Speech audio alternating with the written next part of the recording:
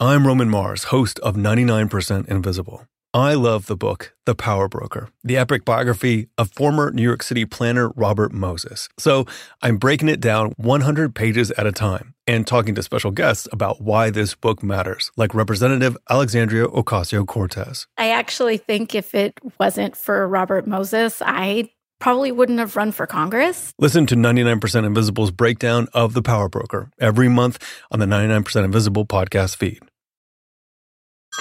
Hey everyone, it's Ted from Consumer Cellular, the guy in the orange sweater, and this is your wake-up call. If you're paying too much for wireless service, you don't have to keep having that nightmare. Consumer Cellular has the same fast, reliable coverage as the leading carriers for less. And for a limited time, new customers receive their second month free when they sign up and use promo code MONTHFREE by May 31st. So why keep spending more than you have to? Seriously, wake up and call 1-888-FREEDOM or visit consumercellular.com. Taxes, fees, and other third-party charges will apply. See website for additional details.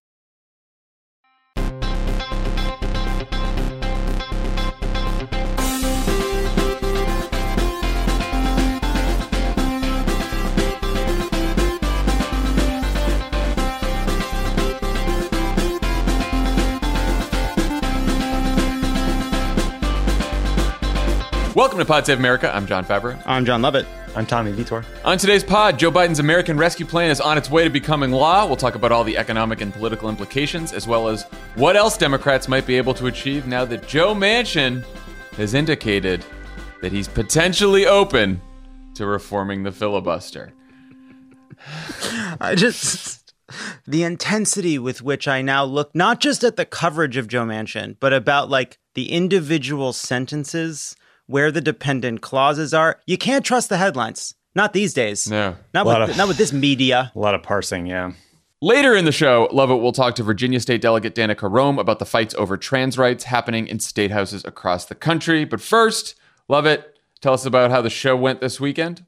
Hari Kondabolu, Ezra Klein. I pretended to be the host of Jeopardy for a bit. I almost got canceled over a joke, but I made it out. And I would say check it out. You were a great Jeopardy host. Thank you so much. I think I know the joke that you almost got canceled. I think it was fine. I gasped. Also, it's International Women's Day, and we wanted to give a shout out to our Hysteria friends and co-hosts, Aaron and Alyssa. This week, they'll be interviewing Teen Vogue labor writer Kim Kelly about Amazon unionization, and friend of the pod, nominee for USAID, Samantha Power, is on Hysteria, so check it out. New episodes are out every Thursday. You can subscribe and listen wherever you get your podcasts. All right, let's get to the news. Early Saturday morning, after more than 24 hours in session, the Senate passed the $1.9 trillion American Rescue Plan by a single vote, thanks to the support of all 50 Democrats. The bill now goes back to the House, where Democrats are expected to approve the changes made by the Senate. President Biden will sign the bill shortly afterwards.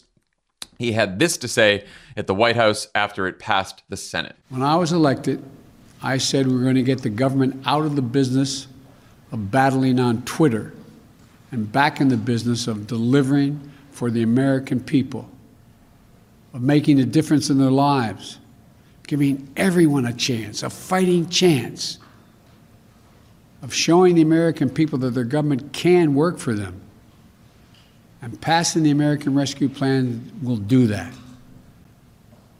And you know, it may sound strange, but a lot of senators and congressmen I want to thank, but I really want to thank the American people for making all this possible. The most significant piece of legislation to benefit working families in the modern history of this country. That's not one of your neo-lib shill hosts talking. That was a statement from Budget Chairman Bernie Sanders. Guys, why does Bernie think that? And what are some of the highlights for each of you that haven't been talked about as much? Tommy, let's start with you. The era of big government is back, baby. I mean, this is.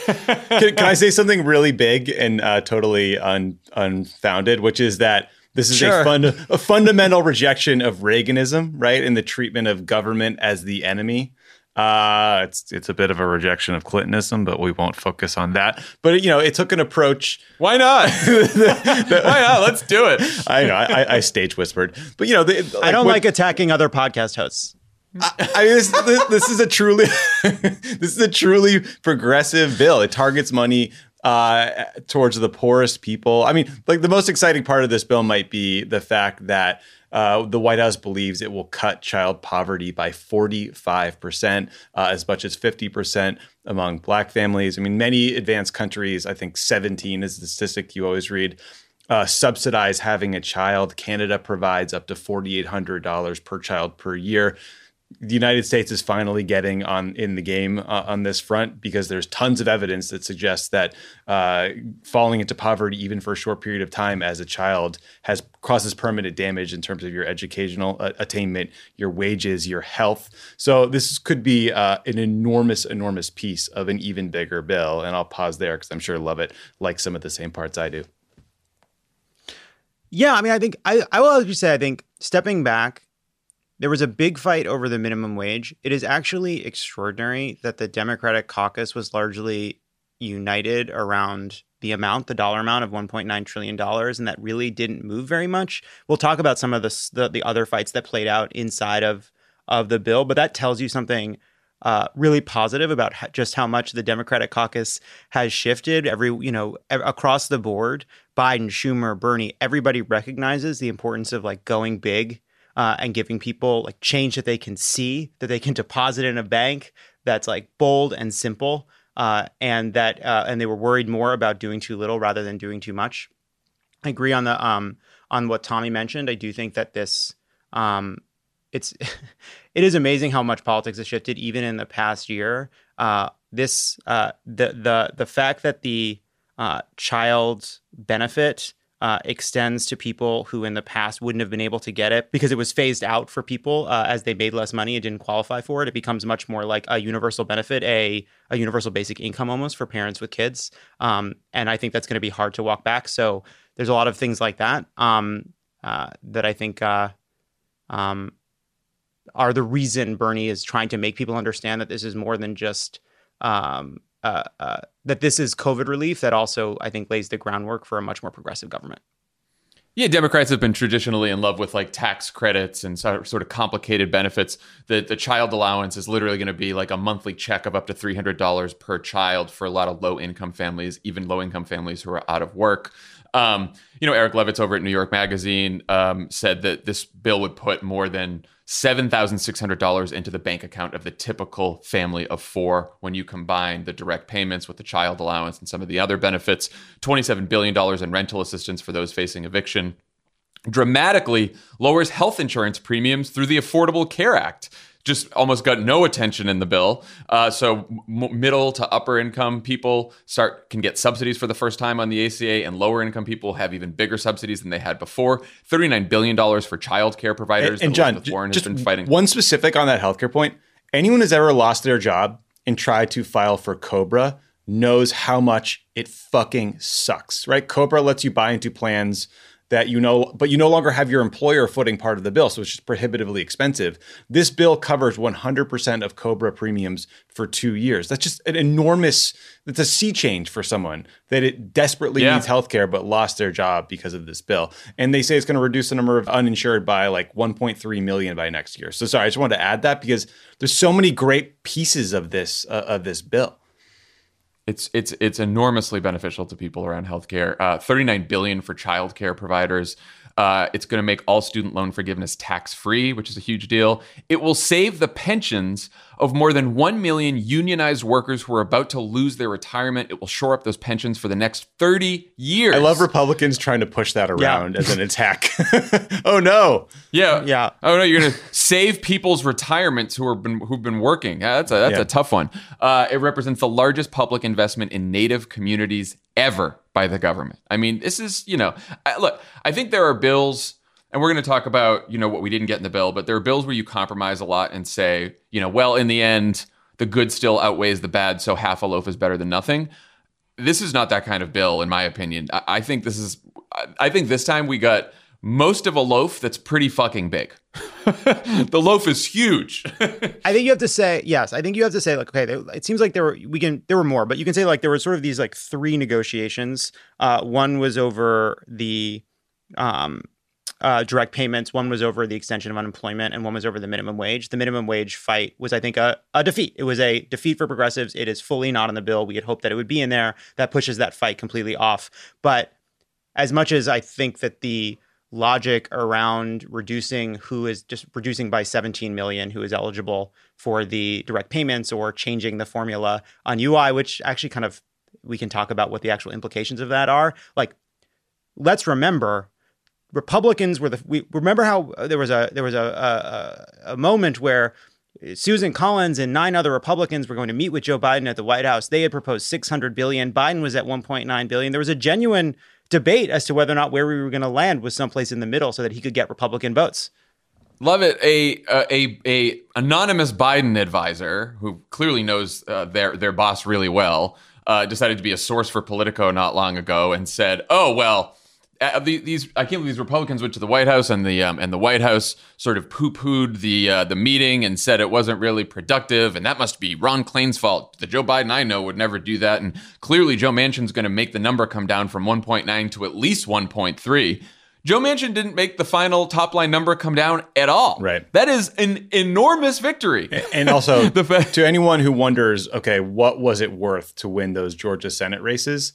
The conservative estimate is about $1.3 trillion, right? Like, that's basically the delta between the bipartisan Republican Senate proposal when they had no leverage, right? They probably could have chopped it down even more if they had a ton of leverage, right, and what was actually passed. So $1.3 trillion is what you all who fought for these Georgia Senate seats got for the American people. Good job. And where it would be aimed, by the way, just also where it would be aimed, right? Because CARES Act had $500 billion for corporations. Right, exactly. And just to put a finer point on the election, you know, out of nearly 160 million votes that were cast in November, David Perdue, the Republican senator from Georgia, was just 14,000 votes away from avoiding a runoff against Jon Ossoff, which he then lost, which then gave us the Senate. 14,000 votes. That is how close we came to $1.9 trillion being, like Tommy said, either $600 billion or maybe nothing. Right. We could have had nothing if Mitch McConnell. Yeah. That's the generous. That's the highest it would have been. I got to tell you, but putting those Dominion machines there was like one of the most forward-thinking. Think about how that was such a good decision. Love it. How do you think Biden's rescue plan compares both substantively and politically with the other two most recent rescue plans, Trump's CARES Act back in March of a year ago and Obama's Recovery Act in 2009? Let's do the Recovery Act first. Divide into 3 parts. I was about to divide. So we would joke. So just so you know, like, we have a joke we now basically, which is like the Recovery Act is divided into 3 parts, because we would say that every time Barack Obama gave a speech about the Recovery Act. So the Recovery Act was $787 billion. This is 1.9. So this is 2.5 times the size. But that was also divided into, as Tommy helpfully pointed out, into 3 parts, a third of which were tax benefits, a third of which were relief for people who had lost their jobs or were in otherwise sort of economic trouble. And then another third was long-term investments in infrastructure. So there's 2 things. One, there's just more money in this bill. It's a much bigger bill. But also that bill was designed, as John said, to it was based on the theory that you kind of nudge people in various small ways to get them to spend the most overall more efficiently, which very well may be true, but it meant a lot of these benefits were hidden. So like some of the benefits for individuals were through payroll tax credits that they might not see in their paychecks. You know, we have this this $1.9 trillion stimulus gives people an additional $300 a week. This mixed the way in which unemployed and others got direct help, but it was more like $25 a week in direct unemployment insurance, at least in one part of the bill. And even still, this was also a third of the money was for a long-term infrastructure project. So it just gives you a sense that like this is much more money that people will be able to see and know that they're getting and know the origin of it, because I do think that is one of the lessons from the Recovery and Reinvestment Act. And by the way, we had to pass the Recovery Act through regular order, which means we needed 60 votes for it. People forget that. And why did we do that? Because we couldn't find even 51 Democratic senators who were willing to go through reconciliation back then, because everyone was, so enamored with the Senate rules. Like, so for all the frustrations we have now with Joe Manchin and Kyrsten Sinema, which are all legitimate, like, we had a bunch of conservative to moderate Democratic senators back in 2009 who just didn't want to go through the reconciliation route. And we had to and that's why the bill ended up being smaller, And then in terms of the CARES Act, I do think that, even though Trump's CARES Act was like $2.2 trillion, so slightly more money than this, it did deliver much more of the benefits to businesses than it did to individuals, more to upper income people than it did to lower and middle class income people. So this was a much more progressive piece of legislation than the CARES Act. I mean, it's also good to remember that in 2009, I think Democrats had thought that the Recovery Act would be the first but not the last stimulus bill. And then we ran into Mitch McConnell, who was happy to hurt the country if it hurt Obama politically and benefited him, right? And to their great credit, Biden and Schumer and Pelosi, they did not make that mistake this time. And to your point about the CARES Act, like the CARES Act did a lot of good, but right, $500 billion of that bill was in the form of loans and other money to big corporations. And that had to happen. You couldn't have airlines going bankrupt, but it's a lot less targeted. Similarly, the PPP program that went to small businesses created winners and losers in ways that was not great. And so this is direct money to people, it's direct money to states, to schools. I do think the story's not written about how effective it is, right? But in the way the money is used will be uneven. So some states will take the check they get from the federal government and they'll invest it in stuff we think is important. Some red state governors will probably just give rich people a big tax cut. That's just kind of is how it is. But this is a hell of a good start if you want to, get the economy running. I will say politically too, the fact that every Republican and most Democrats voted for the CARES Act and its $2.2 trillion in spending opened the door, I think, for sure, for more moderate Democrats to vote for this much money this time around. So I guess thank you, Donald Trump, for that. The fact that we had a Republican president who was not just solely focused on deficits, though I can't remember one who really was once they got to office, because Bush wasn't either. But the fact that the Trump administration, probably because he wasn't paying any fucking attention to legislating, well, actually was, and because he thought that by giving people money he could win re-election, right? Like that's what those are the motives that probably drove him.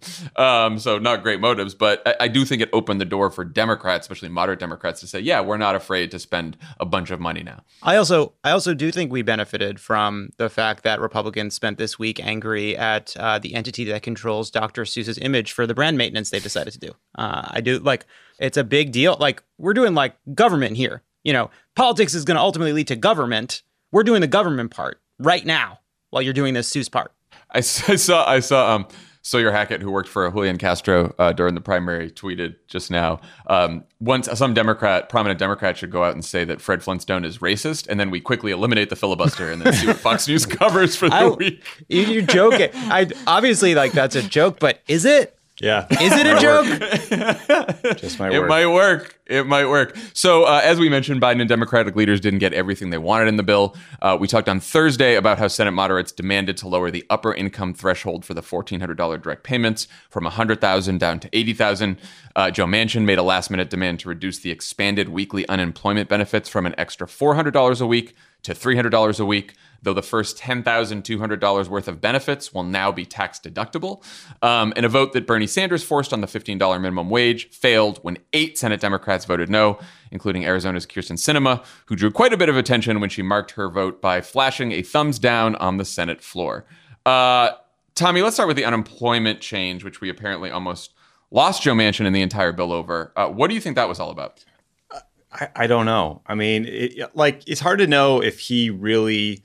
So the generous explanation is that he really did want to try to target as much of this bill as he could to people under a certain income threshold, right? But there also just seems like there's a part of his personality and his governing philosophy where he just draws these lines in the sand and then has to be dragged kicking and screaming back over them. I mean, the final changes he made in terms of unemployment insurance, right? The $400 a week went to $300 a week. That's significant. But that last minute wrangling, basically what happened was to get him to yes, the benefit is going to expire on September 6th instead of September 31st. And the tax forgiveness part of this will be capped at people who make $150,000 in income, which all said and done wasn't that significant of a change when you look at the scope of the bill. Yeah, it also, Lovett, to me seemed like listening to Joe Manchin talk about sort of these last minute wrangling, listening to the other senators who like really tried hard to convince him. I mean, it really did come close to, there was apparently an amendment from Rob Portman that was just going to take the money down from $400 to $300 without making any of it tax deductible and have a shorter time frame. And Manchin was like ready to go with that. And if Manchin did vote for that Portman amendment, it could have sunk the bill in the House. Progressives in the House could have said no. And just by like sitting down, twisting arms, talking, negotiating, compromising, like they got Manchin back, which tells me that like, some of the reasons Joe Manchin is against bills or for bills or against provisions or for provisions, like make little sense. And B, like he is gettable. Like if you talk to him and sit down with him, it's, you can actually bring him back. And that's what a lot of the Democratic senators did. Yeah, I think it is going to continue to be hard to tell when Joe Manchin has a legitimate, moderate policy view based on talking to Democrats and Republicans and finding moderate, finding the center of the Senate, which is quite conservative. Moments when he just actually kind of also believes in a bipartisan process, that he has a kind of aesthetic or kind of faith in bipartisan behavior and wants to model it. Or 3, he knows that he's going to ultimately vote for a lot of massive, very progressive Democratic priorities, as he's done in this case. And he wants to do some performative centrism, some performative moderation. I don't think he hates it when Lindsey Graham and John Thune are on the floor of the Senate joking about like, oh no, they're gonna get my friend Joe Manchin. Somebody protect Joe Manchin from these Democrats. Like, I don't think he hates that at all. Like in this case, you end up with something where, like, I think for some people it comes out in the wash, but not for people who make over a certain amount who won't get the tax benefit. It seems like he might in part have been genuinely persuaded by people who said, Republicans who told him in person, this is too much of a benefit, it's going to dissuade people from work. We can disagree with him on that, but I think there's always with him going to be a mix of those 3 incentives. Tommy, what do you think we do about the minimum wage now? It wasn't just Sinema, but 8 Democratic senators, Manchin, Tester, Angus King of Maine, Jeanne Shaheen and Maggie Hassan of New Hampshire, Tom Carper and Chris Coons of Delaware. They all say they want a minimum wage higher than the current miserable minimum wage of $7.25 an hour that hasn't been raised in over a decade, but didn't make it through this bill. What do we do now? Yeah, I mean, look, it was very, very disappointing. It is not clear to me if they voted against it because they think $15 is too high, or if it was because the parliamentarian in this instance determined that it couldn't be part of the bill. But it is frustrating. I mean, there's sort of a benchmark piece of legislation out there called the Raise the Wage Act. I think it's Bernie's bill. It has 37 Democrats who co-sponsor it, which is nowhere near enough. So, I mean, I think we're going to either have to make the case, twist some arms, try to get 50 people and find a way to do it in another reconciliation bill, or Republicans and Democrats are going to have to find a compromise that probably is closer to an $11 minimum wage increase. But if they can index that to inflation, that could be an important development in an area that's just been stuck for a decade, and it really needs to be increased. Love it. What'd you think about that thumbs down from Kyrsten Sinema? I don't care. I find her logic frustrating. I find the policy decision frustrating. I don't give a shit how she votes. Sometimes they vote with their thumbs down. I don't care. I don't care at all. I'm sorry. I'm sorry that you care. It was a lot. I don't. But I mean, I just think it's like, where do we want to channel our energy, right? Like, I think where we want to channel our energy now is what Tommy was just saying, which is like, okay, if you have Manchin on Meet the Press said every single senator, even Republican senators, wants a higher minimum wage, right? So if you can get a compromise, even with Republicans, to get 11 or something around there that's indexed to inflation, maybe you get 60 votes for that. Or maybe, as Dan has suggested, you fire the parliamentarian quietly so that next time you do a big package like this, you get a more favorable ruling, and then you see what Democrats want for a higher wage. Maybe you get 11, maybe you get 12 from them. The other thing that we can do is the Fairness Project, that has won minimum wage ballot measures in 9 states, red, purple, blue. They want to do more in 2022. Let's get it on the ballot in some states. We can win in very red states there. And then, like, as we look ahead to 2022, we have a bunch of Democratic candidates we're going to nominate for the Senate. Let's make sure they specifically support a $15 minimum wage. And one other piece of this, too, is, like, we should focus on the people who voted no and try to understand why they voted no. And, like, for example, Shaheen.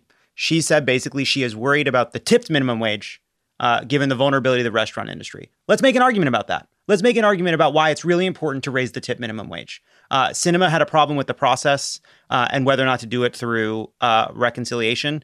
Maybe she's open now to doing a $15 minimum wage otherwise. So like each of these people who voted no offered a different motivation. Let's understand those motivations and see which of them are gettable to get that number higher and higher and closer to 50. Because the closer we are to 50, I think the better position we'll be in to negotiate if it ultimately comes down to negotiation over coming down from 15 to 13 to another number, finding other kinds of compromise. Like, for example, when it looked like the $15 minimum wage was going to come out, there was a brief moment where there was an option for figuring out a way to just do a $15 minimum wage for big corporations. That fell away because it seemed complicated and there were questions about how to administer it. But like, that is a policy idea that's been floating around for a long time. And raising the minimum wage for big corporations would create pressure on the wage across the country. So like, there are different paths we should pursue. But like, I would say like focusing on the actual motivation for those people and like criticize them, put pressure on them, but like understand their reasons.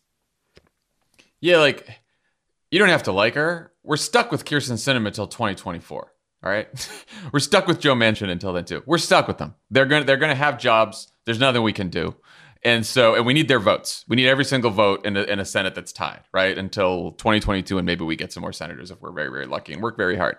So you're totally right, Lovett, that like understanding what has caused these people to oppose it is much better than like I see a lot of people tweeting old statements from all these senators who voted no that said they want to raise the minimum wage, as if it's like, gotcha, hypocrite. You know, it's like, well, all of them want to raise the minimum wage. Either they don't think 15 is the right amount, which I disagree with. I want 15. We all want 15. Or they didn't like the process, right? So like understand why they didn't like it, get everyone in a room, and let's like figure out a way to do this. It just seems like the best bet. Right, like Tester Manchin, like they have a lower cost of living in their states, so there's like a challenge there, and like low cost of living versus high cost of living states. Obviously, one thing that'll help is Dan Pfeiffer's primary challenge to Tom Carper is going to create some pressure on him to move on. Dan this for issue. Delaware. Yeah, and Delaware for Dan, frankly.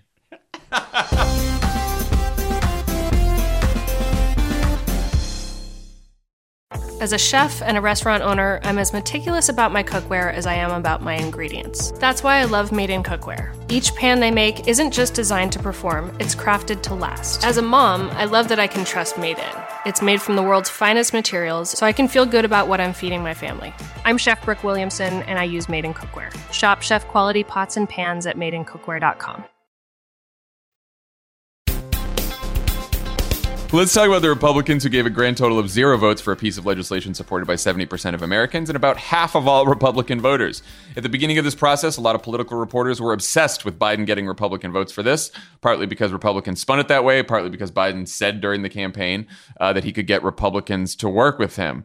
Want to talk about bipartisanship in a second, but what happened to the working class populist party of Josh Hawley and Tom Cotton, guys? Where's that? We didn't get a vote from our populist heroes on the Republican Party. What happened, Tom?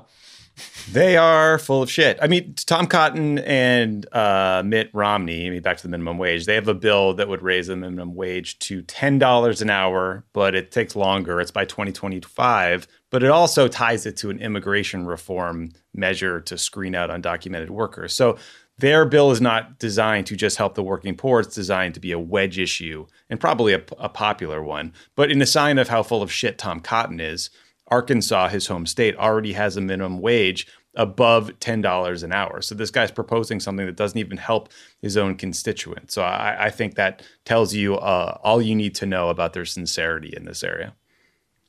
Love it. What does the unified Republican opposition to this bill say to you about the future of bipartisanship in the Biden era? Oh, I'd say prospects are not good, especially because, look, we had talked about this. I think the fact that, like, I think it's actually obviously, I think Republicans were never going to support en masse this bill. They're just not going to do that. It tells you something about the asymmetric polarization in our country that Democrats got behind the CARES Act and Republicans will not get behind this.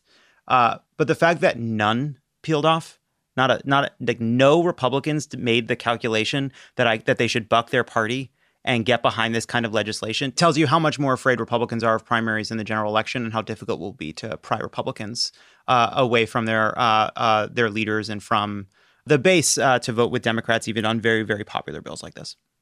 What do you think, Tommy? I mean, my view was, Biden, obviously, part of his campaign was him saying, I can deal with Mitch McConnell. The fever will break. Some of what we heard from Obama back in the day too. But part of it was, I think I can bring the country together around sort of big policy goals. It feels like he achieved the latter here, even if he did not achieve the former. Yeah, look, people like the bill. The more you tell them about the bill, they like it more, right? I mean, you could make an argument about Washington polarization that the partisanship is actually worse than it was under Obama because the Recovery Act got Republican votes. Now, they're vastly different bills, so that's maybe apples to oranges. But, the thing that I think is hard to understand and confusing about all of this in terms of how it shakes out is that Trump and the Republican Congress are in very different places when it comes to these issues, right? I mean, Trump blames McConnell for the Georgia Senate loss because Democrats ran on giving $2,000 checks and Mitch would only offer $600 checks. So the future of the Republican Party is very much in doubt with this major Trump/McConnell split. And I'm not exactly sure what path they will chart, but it does seem like the Republican members of Congress are wildly out of step with the country and even their own voters. That's the most important point, I think, for Biden and the Democrats to keep making, right? This whole thing has been the test for Biden to fight partisanship. It's not a test. Biden has done great here. Biden decided to put forth a bill that most Americans, including Republicans, support. He asked Republicans for their input. He met with them. They decided that they didn't really want to play ball. Everyone in the country, or 70% of the country, still supported the bill. It's a bill that will deliver benefits to people in blue states and red states.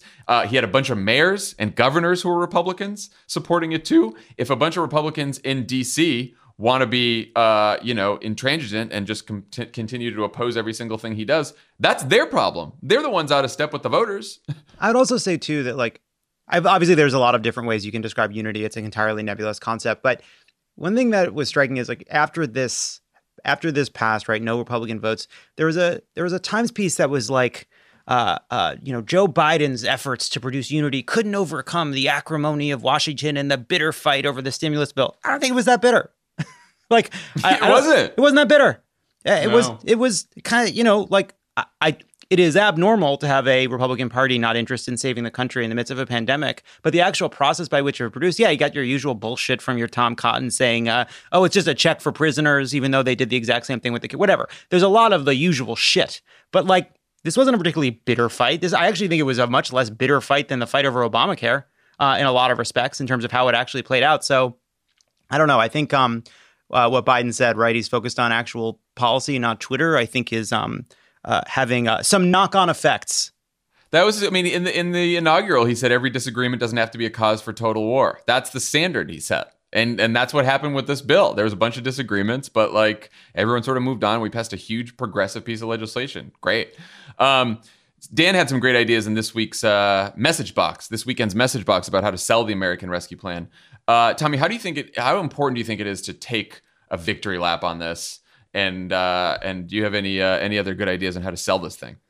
I think it's important to sell any accomplishment, and this one in particular, because as we talked about earlier in the polling, the more people hear about this bill, the more they will like it. Now, I do think this is a very different sales job than what Obama attempted to do in 2009, right? Because the way Biden is going to sell this bill will be in part to just continue to manage the vaccine rollout well. We haven't even talked about the fact that this bill provides a ton of money from COVID testing and for vaccinations. People want the vaccine, or if they don't want the vaccine, they want others around them to be vaccinated so that the cases drop down and they get their lives back, right? People who get checks will probably be happy to get a $1,400 check because they need it. I do worry a bit about the people who got a check the first time during the Trump administration and aren't getting a check this time because the income threshold was changed. But hopefully Biden can hang that change around the Republicans' neck and make them own it. But look, I'm glad that Biden is saying, I want to be out there. I want to talk about this bill. I want to sell it hard. I think that there is definitely room to criticize the ways the Obama White House did or did not sell the stimulus in 2009, but it was also just an entirely different context. Unemployment was way higher. The economy wasn't recovering fast. Hopefully the Biden team will be in a place going into the midterms where the COVID outbreak has just been managed completely in the country, and the economy is cooking again, because this was a very different recession. It wasn't a big structural challenge with the banks. It was, everybody having to sit in their house because they didn't want to get sick. Yeah, I mean, it certainly wasn't for lack of trying that we didn't really sell the Recovery Act in 2009. Love it. How many times did we write the Recovery Act is divided into 3 parts? He did a lot of events after the bill was passed. He traveled all over the country, did a ton of events. I think part of the problem is, the substance of the bill. Like you said, Tommy, there's like, and love it, you pointed this out too, that there's like tax changes that people can't really see. I saw, Post had a piece this weekend that said Ed Rendell, I can't believe I'm going to bring Ed Rendell up, but he wanted Obama to send a letter to every American saying what benefits they were going to get. And we said no. I think Ed Rendell was right. Totally. Donald Trump wanted to fucking sign the checks, sign the stimulus checks. Like, I at the time, I wasn't one of the people criticizing that. Yeah, sign the fucking checks, Joe Biden. No, I just didn't want him to sign on them. I didn't want Trump to sign them. I didn't want his name on those fucking checks. Right, it's valuable to do that. Yes, I mean, look, there was no vaccine for the predatory lending and mortgage crisis that was unfolding. And so there was no clear end in sight. And so we were very careful. President Obama was very careful. We were very careful as speechwriters to make sure that even as we talked about all the things the Recovery Act did, we were very nervous about sounding too Pollyanna-ish about the state of the economy because of how hard things were and how long they were going to be hard. So I do think that part of it is just it's a different sort of crisis. Yeah, Jen said at the briefing this morning that vast majority of Americans will be getting some relief by the end of this month, too. That's a huge difference in both the Recovery Act and the Affordable Care Act, which, like, the benefits for that didn't kick in until 2 years. Yeah. Right? And so the fact that a bunch of Americans are going to, they'll know that this bill passed and then a month later are going to get relief. I mean, Biden's got a primetime address that's Thursday now, scheduled to talk about COVID. He's, we think, has the address to Congress, his joint session to Congress, which is like a State of the Union in the first year. He'll hopefully have that to sell it. I saw a story that they're going to be working with like social media influencers to sort of get the word out to different communities that they're doing this. So I think it's going to be a full court press. And, and what Pfeiffer pointed out in the message box too is like it's up to all of us too. It like everyone who worked so hard to organize in this election, to like get friends to vote, that work continues in selling what Joe Biden actually did for people. Because if people don't know that the government did anything for them, like you can't blame them for not voting again, right? You gotta be explicit. Just to paraphrase Mike Tyson for a second, like everyone's got a rollout plan until you get punched in the face. I mean, some shit is going to happen that is going to entirely change the focus of the national conversation. Maybe it'll be another Dr. Seuss related crisis, or maybe it'll be something far more serious. We don't know. I hope that they're able to really focus on this bill and sell it to the American people. But like, you don't always have the choice. Fox News certainly isn't going to help you. They don't give a shit what you say. Well, Fox News are not going to like. Are we going to spend every episode of Pod Save America being like, now for our 2-minute segment on the American Rescue Plan? Like, it's just impossible. It's impossible to do that. Like, some of this is going to be, there's some outside organizations that are going to do some paid advertising. I think that's pretty that has wise. to be out stuff. Yeah, I think that's part of it too. I think we should just need to get Meghan Markle to say that Prince Philip fucking hated it. That would be helpful. Good idea. See, now you're thinking outside the box. Get Oprah in there. You're thinking outside I also do the think box. too, like one of the challenges too is like I think Biden also should talk about keeping up the fight for the minimum wage, because I do think that like people were disappointed, and the fight over the minimum wage I think could for a lot of people if they don't know more about what's in this, like it could that defeat could overshadow the enormity of what they achieved. And so I think like people like Elizabeth Warren, I thought struck the perfect note when she was describing this, so like how big of a victory this is. But on a couple on these key issues, like the fight continues, and I think Biden should say that too. And I think I'm sure he will. And even in like very online communities, people were wallowing in the defeats and then slowly figuring out what was in the bill. And you'd see Twitter from like policy reporters being like, wow, the more I dig into this, the more impactful and big it is. It's like, yeah, no shit. Like let's take a win. Policy reporters and activists who've been working on these issues for years, like the people, Rosa DeLauro and a lot of the organizers and activists who've been fighting for a child allowance, and Cory Booker and Michael Bennett and Sherrod Brown, they've been pushing this for years, and they could not get people to really pay attention to trying to fight child poverty with a child allowance. And like you talk to any of those people who've been fighting for this for a long time, they're pretty fucking excited right now. Yeah, they're thrilled. Let's talk about what's next for Biden and the Democrats in terms of their legislative agenda. They have one more 51-vote reconciliation process they can use to spend money on infrastructure, climate, and other economic budgetary priorities like we saw in the American Rescue Plan. As long as the filibuster remains in place, everything else has to be passed through the regular 60-vote process. Probably a path to citizenship, protections for dreamers, police reform, the Equality Act, and H.R. 1, which is the voting rights and democracy reform legislation known as the For the People Act. Prime Minister Manchin did a round of interviews this weekend where he made some newsworthy comments on both reconciliation and the filibuster. Here's what he told Mike Allen of Axios.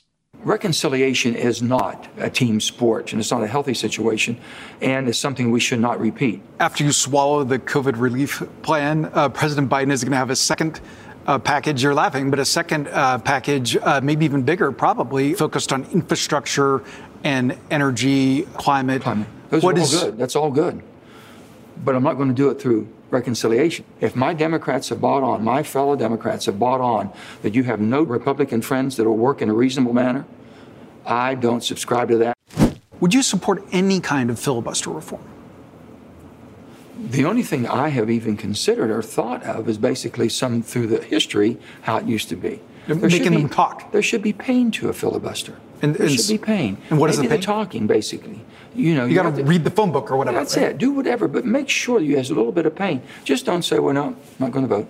I'm not going to vote for that. And what other pain? Well, you have the pain basically as the filibuster, talking filibuster. They've talked before. Some of the rules could be changed a little bit, but not to the point where just a simple majority rules. Love it. He wants to make the filibuster more painful. What does that look like in practice, and why is that potentially big news? So one thing to know that I think a lot of people didn't fully understand just how codified and routinized the filibuster is right now, which is nobody has to show up, nobody has to stand up and talk. One staffer in a Senate office just has to respond to an email saying that they are not going to go along with the unanimous consent, right? So it's just like an email response right now that causes this explosion in the number of filibusters.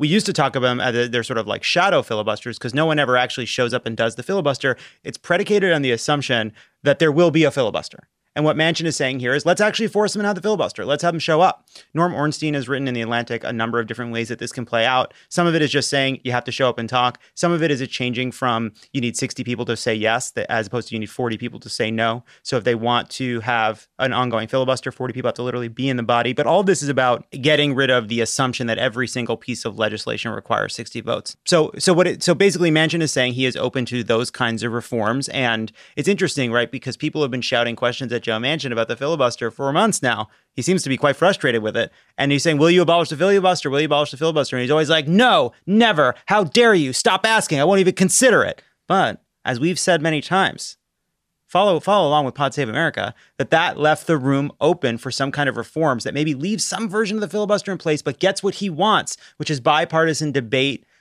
bipartisan involvement, minority involvement in the decisions of the legislature without giving Mitch McConnell a veto on every single bill in perpetuity. Yeah, I think, Tommy, when I first heard about this, I was like, well, couldn't you see a grandstander like asshole like Ted Cruz or Josh Hawley being like, yeah, I'll sit and talk on the floor for a couple days. But if they have to talk forever, right? Or if they need 40 people, 40 Republican senators basically to maintain a filibuster and to be on the floor constantly, that's pretty. How long can you keep that up? Like maybe that is, and then it sounds pretty good to me. Yeah, I have more questions than answers about how this process would work. I mean, could you just like stack one filibuster speech after another so that it de facto lasts forever? I don't know that these geezers could pull that off, but it's a question I have. That's what I'm saying. Does Manchin think we need a bunch of Republican votes on a filibuster reform package before he'll support it? I don't know. I know that Manchin backed a version of a filibuster reform bill like this back in 2011 that didn't pass. I mean, look, the talking filibuster is better. We should note that the context, it was used extensively to filibuster civil rights legislation. So there's a dark history there that may get repeated with H.R. 1. So it's not a great option, but it's a hell of a lot better than just, things as they are now, where basically we could do two bills in Joe Biden's first term and they both will be reconciliation. Yeah, I think what the talking filibuster does is when the public comes to see the Senate just be at a standstill and just speeches against voting rights and civil rights for like a week at a time, 2 weeks at a time, and it just keeps going and going and going.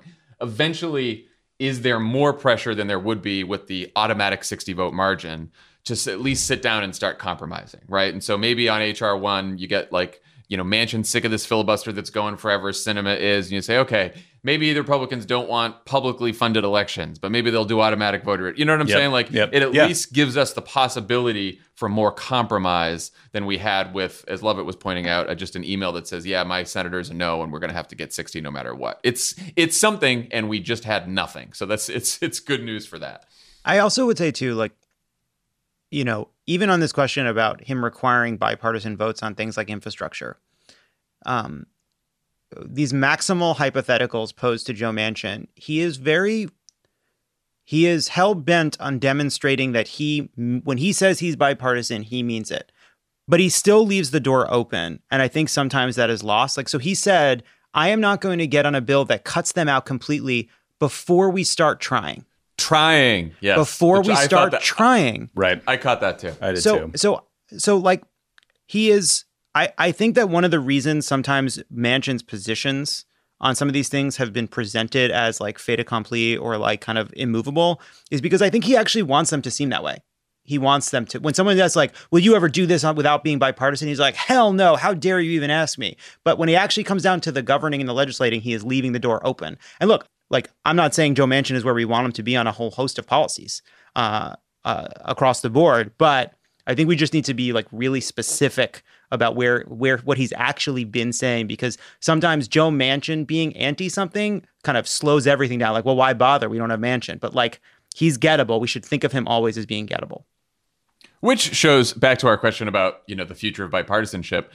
Even though there were no Republican votes this time, Joe Biden is going to continue the dance of, I want to try to get Republicans to work with me, if not for the American people or because he believes it to be true, for Joe Manchin, for the audience of Joe Manchin and Kirsten Sinema. Like, no cost. As he should. And, today Psaki was asked about Biden's position on the filibuster, and she said again, he would prefer the rules not to be changed. I wish, his position now was Joe Manchin's idea of the talking filibuster is interesting, but like, maybe Joe Biden doesn't want to get out in front of the parade. Maybe he wants to have Manchin and the Senate go through this themselves. That's fine. I do think there's going to be a moment where Joe Biden is going to have to show leadership on this and push, particularly on HR 1.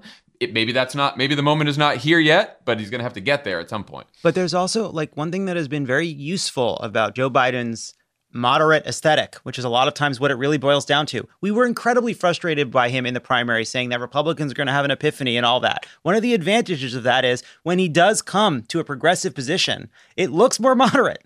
It becomes the kind of consensus position, and that's really valuable. So ultimately, when he does come out for some kind of filibuster reform, you know that it will be a consensus position that some other Democrats that are reluctant can hopefully get behind.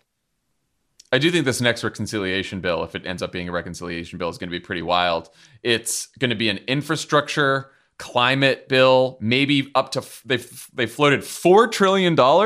And now Joe Manchin saying he want it paid for by raising taxes. He wants some pay-fors too, which I'm like, okay, you're going to pass a $4 trillion bill raising taxes, and you're going to do it by getting 10 Republican senators on board?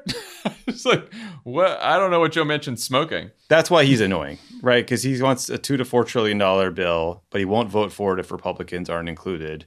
But he says it has to be fully paid for, but he wants to increase the corporate tax rate and then repeal the Trump tax cuts. Like, you know that scenario does not exist. So to float it like that in an interview, to create a dynamic that is impossible to achieve, it's baffling to me. I mean, again, yeah, it'll be like, look, maybe he just likes to make a scene so that he can prove to folks back home that he's, not loved by either party, but get things done and is his own man. It's like, I'm sure that plays well, but it's very fucking frustrating for those of us who are trying to parse his statements and create something that is logically coherent, because it does not exist there. How dare you, Tommy? How fucking dare you talk about Joe Manchin, who we love? He's our prime minister. Look, I think the most generous interpretation of that is that Joe Manchin was speaking to Republican senators directly, and this is basically saying, this is our opening offer. $4 trillion, bunch of shit. We want to raise taxes to pay for it. We want to work with you guys. what do you got? Right. Yeah. And then we'll see. And then, they won't come back and say, absolutely not. Some of them will, most of them will, but like his buddies who are Susan Collins and Lisa Murkowski and Mitt Romney will come back and say, okay, I could do some pay-fors, some taxes. I could cut it down to $3 trillion or $2 trillion, so maybe this is just sort of the opening negotiation here. But I do think for our purposes, like Democrats and activists and organizers need to start pushing our priorities for this next reconciliation bill, for the Build Back Better bill, whatever it's going to be called. And it can be anything from, I think it's going to be, climate's going to be huge in this bill. This is where we're going to get climate done. To the extent we're going to get done, there's a lot more. There's making the child care allowance permanent could happen in this bill as well. Some of these measures, most of the measures in the COVID relief bill, the American Rescue Plan, only last a year. So making them permanent in the next bill is going to be really important too. So there's a lot we should fight to get done there. I do think on HR 1, the key now is going to be really put pressure on your representatives, whether they're Democrat or Republican, in the House and the Senate, especially in the Senate, since it's going to go there now, to pass this bill to make sure we have a big fight over this. You can go to votesaveamerica.com/forthepeople to learn more about HR 1 and to help make sure it gets passed. This is going to be hopefully the next big fight and the real test of Joe Manchin's flirtation with filibuster reform. It's an open flirtation. It's getting pretty flirtatious.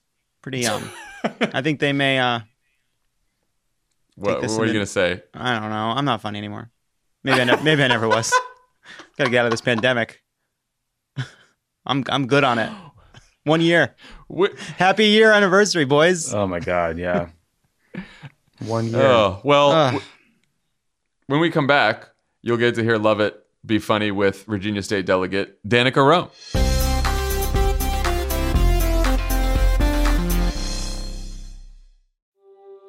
Explore the world's hidden wonders on the Atlas Obscura podcast. A village in India where everyone's name is a song. A boiling river in the Amazon. A spacecraft cemetery in the middle of the ocean. Every day, the Atlas Obscura podcast will blow your mind in 15 minutes. You can find it on the SiriusXM app, Pandora, or wherever you get your podcasts. And don't forget to follow the show so you never miss an episode.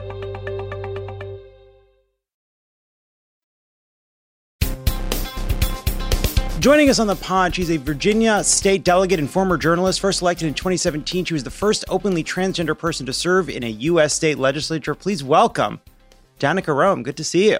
Thank you so much for the invitation. It's great to join, John.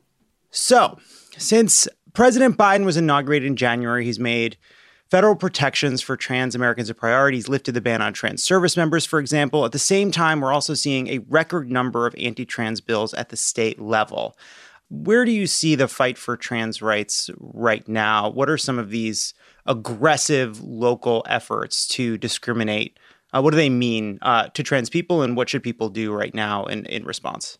Sure. So I'll take the second half of that first, and then we'll come back to the first half. So the first thing about what should people do in response is elect people who will actually take care of their constituents, who won't single out and stigmatize the very people they're elected to serve.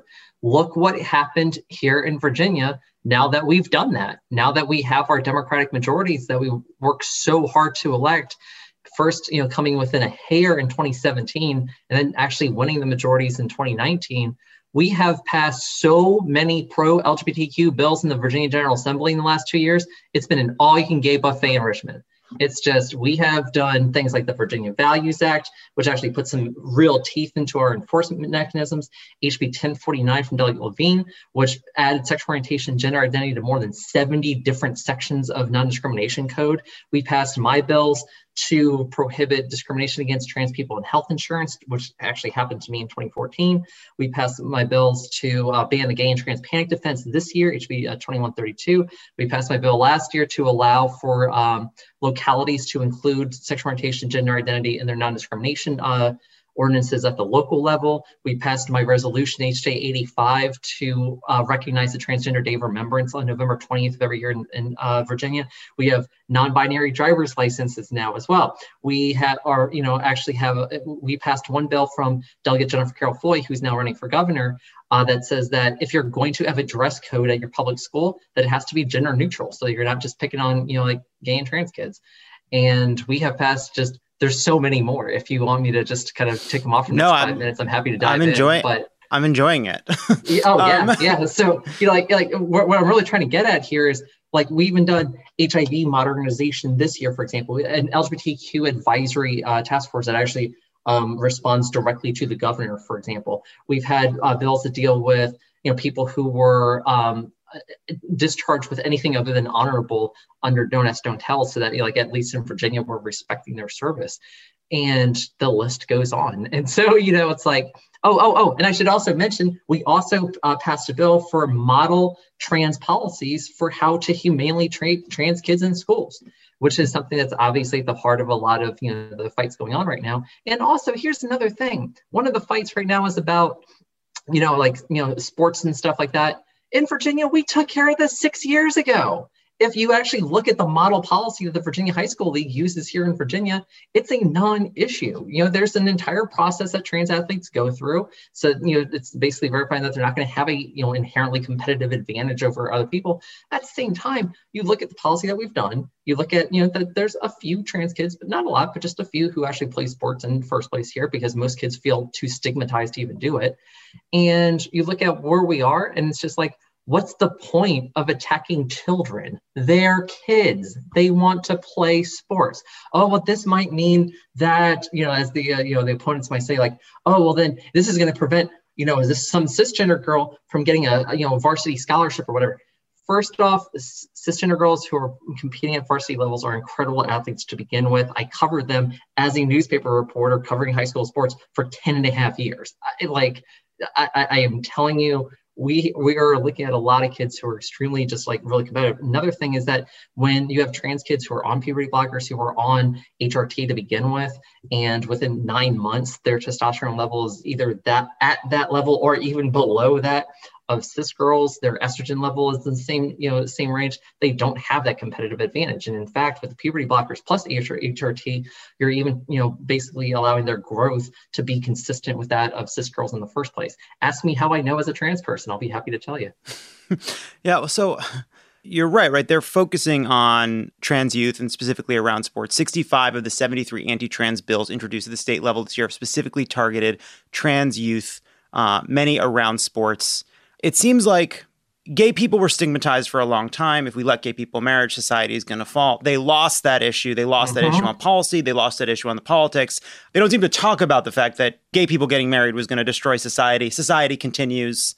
And yet they've sort of abandoned that. Now it seems like they want to stigmatize trans people. They want to turn trans people into what gay people were in the early 2000s. John, have you been reading my emails or hacking into my phone as I've been talking with other people or other reporters? Because I've literally said this verbatim. We are just relitigating the fights from 17 years ago, only now with a new victim. Only so instead of attacking gay people for wanting to get married, now they're attacking trans kids because they're a softer target to attack. It's really, so it's obviously like, if you look at the fight over gay rights, what you see is over time, they will not win. They will not succeed. But what was terrible at the time, right, is 2004, a bunch of discriminatory anti-gay amendments make it onto the books. And even as the public moves further and further away, we have to go back and chip away at those laws. This is even more pernicious because this is attacking children. How do we make sure that even as we see the public moving on trans issues, learning more, coming to understand, coming to be more compassionate, coming to see trans people as people and not as a scapegoat, that we don't end up with a bunch of these horrible laws on the book that will punish, stigmatize, harm kids at this pivotal moment when they're just when they're at the beginning of their life, when they're at their most vulnerable. So there's a few things. The first part of this is that one of the most important parts of winning federal elections is having judges, right? And being able to appoint and confirm judges. And that's going to be one of the horrible legacies from the last 4 years, is having a lot of people with anti-LGBTQ records being put on the bench. And at the same time, we know that, if President Biden has Supreme Court nominees or he's going to pick, we know that, there's going to be other federal, circuit court judges and appellate court judges who he's going to be able to pick. What we're looking at here is basically understanding that when you look at Title IX, when you look at federal non-discrimination laws in general, as it is, that federal judges who are actually understanding what the law means, and that the idea that discrimination on account of sex is inherently when you discriminate on account of sexual orientation or gender identity, it is inherently to discriminate on account of sex, as we even saw in the Bostock ruling last year, right? And by the way, not to mention that I have the Equal Rights Amendment tattooed on my arm, but that's a whole different story for another day. If you get into that level of public policy here, what you're going to find is that the federal government has to be our backstop against a lot of these really regressive and repressive, bills that are being introduced and passed. Because if you look at what happened in Idaho when they started taking shots at trans kids, it took federal courts to actually have to block them in the first place. And so that's the first component of it. The second component of it is you have to win elections everywhere, at the municipal level, at the county level, at your state level. You have to compete, you have to win. And the reason for that is what we are seeing. Where are these trans bill or these anti-trans bills most likely to succeed? In Republican trifecta states, where you have a Republican governor, Republican-led, chamber, and or basically Republican majorities in both chambers of their state legislature. Unless you're Nebraska, given it's unicameral. Quick little trivia fact: there's one unicameral state legislature in the United States. But what I would just kind of posit here is that in order to win those state elections, that means that you have to be, especially as LGBTQ people, vulnerable enough to be visible in the first place, to put yourself out there, knowing fully well that there are repercussions that come with putting yourself out there as an LGBTQ person. I did it in 2017, and I'm not going to be that person who's going to tell you that my experience is going to be what you were going to experience, neither better nor worse. It just is. It just exists. And, when I won, I took on a 26-year incumbent who had been elected 13 times, who had been in office since I was 7 years old, and had accumulated the most anti-LGBTQ voting record, and not just voting record, but actually the bills he was introducing in the entire South, if not the entire country, among state legislators, including he was the author of the state's 2006 anti-marriage equality amendment, the Marshall-Newman Amendment, which, by the way, we just took the first step to repealing and replacing with an actual affirmative right to marry this year. So we have to pass that one more time next year in Virginia in the General Assembly, and then it'll go to the voters in a referendum on the following fall. But, to emphasize that in order to win state elections, you have to win the local elections too, because that's how not only you build your farm team, that's how you learn how to organize. That's how you actually put people out there in the first place who are able to collect data, to put it into NGP and to put it in VAN, to, really understand how to run a campaign. You have to have that organization. You have to have that infrastructure there willing to help.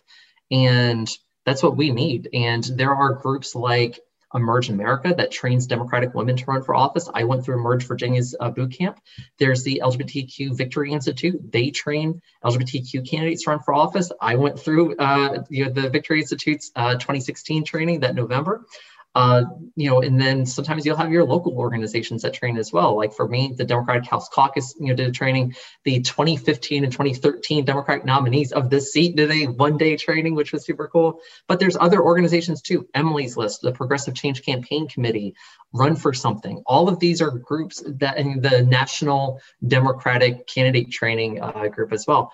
All of these groups here exist in order to help candidates get on the ballot who actually share our values in the first place. And if your values are based on inclusivity, on building up our infrastructure instead of tearing down each other, then these are people who can help you, number one, qualify for the ballot, and two, learn how to win elections. And again, maybe I'll say this a few times this election, ask me how I know. How do you know? I know because I went through it and I won. And then I won again. And I just literally noon today, just an hour and 45 minutes ago, turned in my petition to qualify for the ballot this year. So I'll be on the ballot November 2nd. Yeah. So as we're making this, as we're sort of fighting these fights at the state level, I think one, you do see that as the public is shifting, the anti-trans movement is kind of narrowing their focus and and it's getting tighter and tighter. And now it's saying basically like, we're just being pro-girls sports. That really, we're not anti-trans, we're pro-girl. And we're trying to... Can we hit the timeout button on that for a second to address this load of BS? Let's do it. Okay. So the same people who underfund girls sports, the same people who will promote the football program and then cut, the girls volleyball program, or cut arts, or cut anything else that actually girls, will, in general participate in the first place. They're the ones who are trying to tell us that they're going to be the savior of girls sports.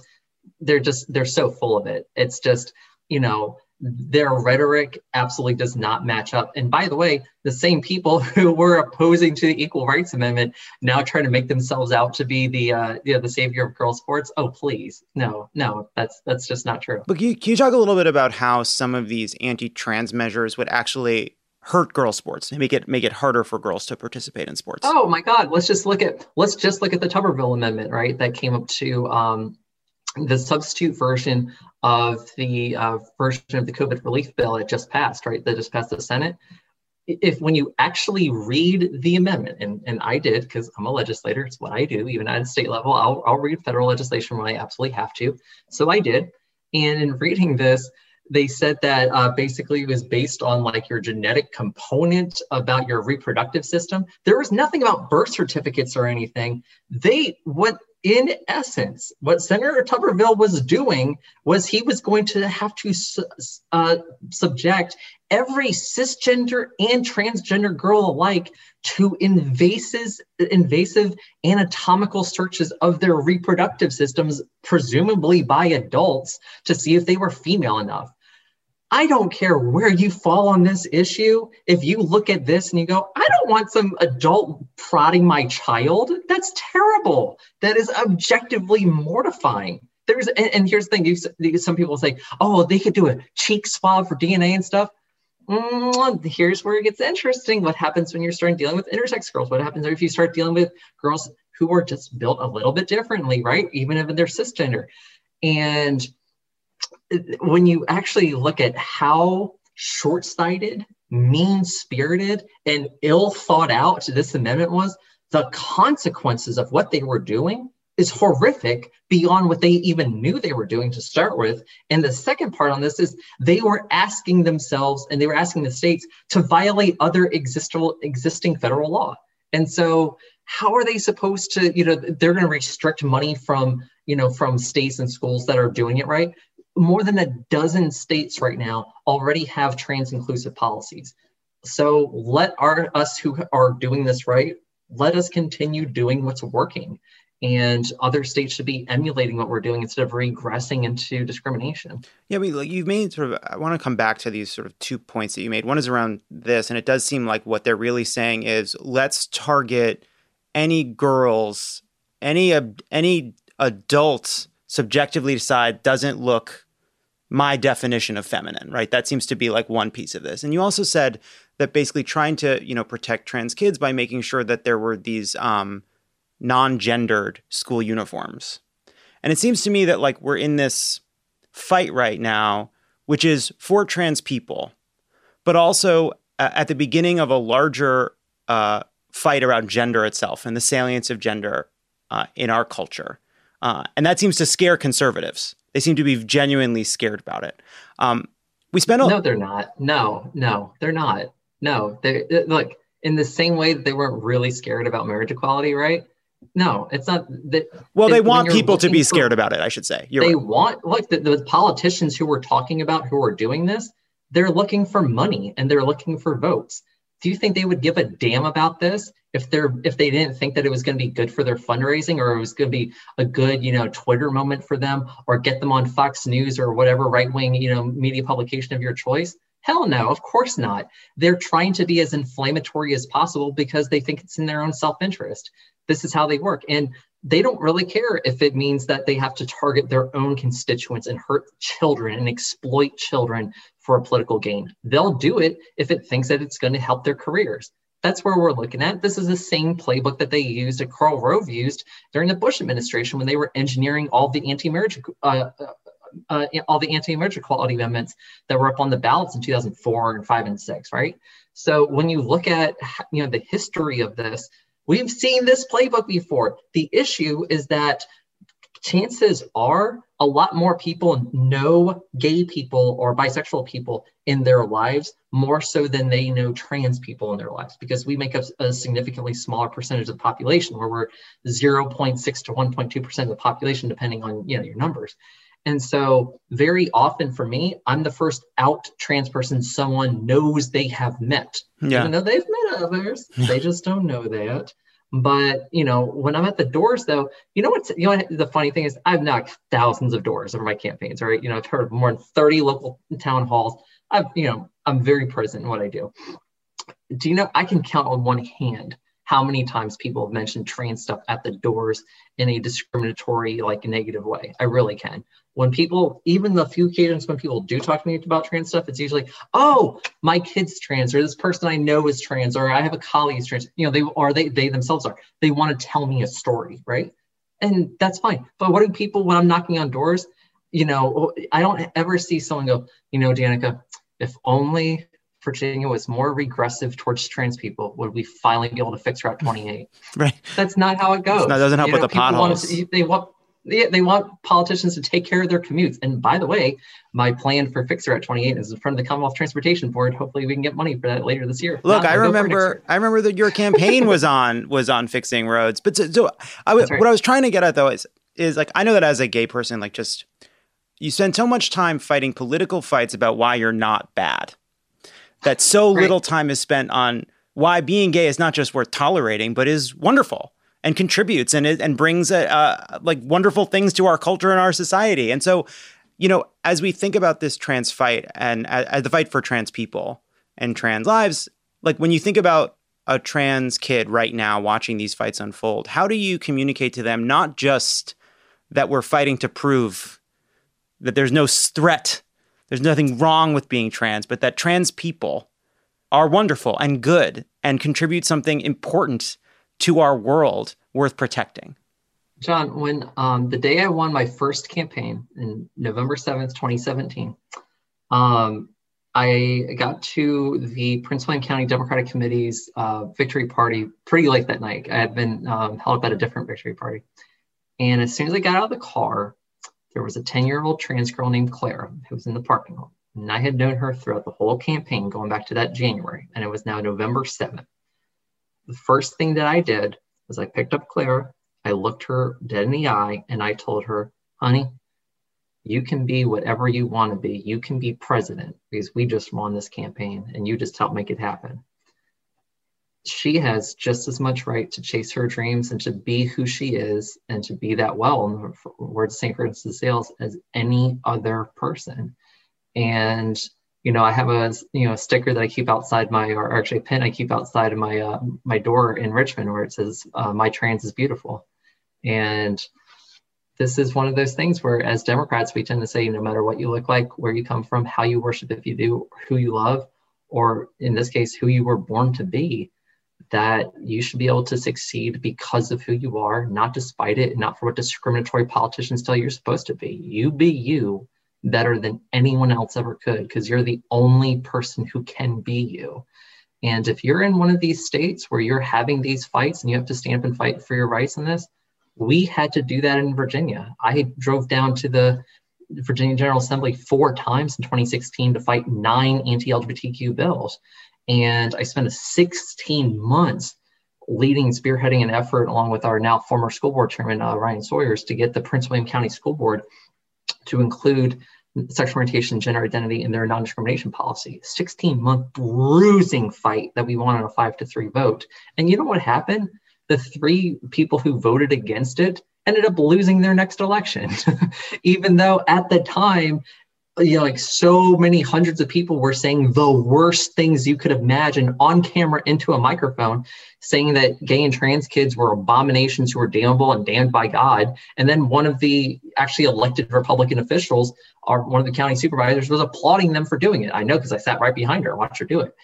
And that's the same person who then, by the way, dead named me in front of my stepdaughter. So it was like, yeah, that was a real class act. But, we had to win a lot of policy fights, and we had to really win a lot of elections here in order to secure that safety and that protection. And so for people in other states, look at the model that we set in Virginia in 2016, 2017, 2018, 2019. You can follow that model. And here's the thing. I can't just tell someone to get up and leave their state and come to Virginia because they might not have the money, they might not have the means, they might not have the ability to come here. And if they leave, then who's left to fight, right? And at the same time, if it does get to be too much, if you've put your heart in it, if it's too dangerous, if your family's being threatened, whatever it is, please know that the people of the city of Manassas Park and the Prince William County portions of Haymarket, Gainesville, and Manassas that I represent, we will welcome you here because of who you are. And here in Virginia, especially here in Northern Virginia, we celebrate you. So please, by all means, anyone who would like to come to Virginia, regardless or because of your identifiers, welcome. We're glad you're here. And I just want to know how I can serve you. Danica Roem, thank you so much. Thank you. I know I was supposed to plug my socials and stuff. So if you want to do that, I can just do it. Yeah, tell me whatever you need. Wherever you want. Yeah, sure. So I'm at Twitter at PWC Danica, DANICA. Facebook, it's Danica Roem, Virginia Delegate. And you can find me on Act Blue. If you type in Danica Roem, it's always a great place to stop by. And my website is delegatedanicaroem.com. Thank you so much. Cheers, John. Thanks to Danica Roem for joining us today. And we'll talk to you guys later. Pod Save America is a Crooked Media production. The executive producer is Michael Martinez. Our associate producer is Jordan Waller. It's mixed and edited by Andrew Chadwick. Kyle Seglin is our sound engineer. Thanks to Tanya Sominator, Katie Long, Roman Papadimitriou, Caroline Rustin, and Justine Howe for production support. And to our digital team, Elijah Cohn, Nar Melkonian, Yale Freed, and Milo Kim, who film and upload these episodes as videos every week. I'm Roman Mars, host of 99% Invisible. I love the book, The Power Broker, the epic biography of former New York City planner Robert Moses. So I'm breaking it down 100 pages at a time and talking to special guests about why this book matters, like Representative Alexandria Ocasio-Cortez. I actually think if it wasn't for Robert Moses, I probably wouldn't have run for Congress. Listen to 99% Invisible's breakdown of The Power Broker every month on the 99% Invisible podcast feed.